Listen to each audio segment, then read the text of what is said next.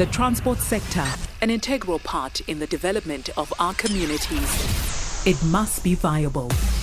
We need not to leave people who are entrepreneurs with disabilities. One of the greatest challenges for them to be able to participate equally with others is because of their struggle to move around when, let's say, tendering or even submitting documents or having to attend meetings with potential clients because of the accessibility issues in transport.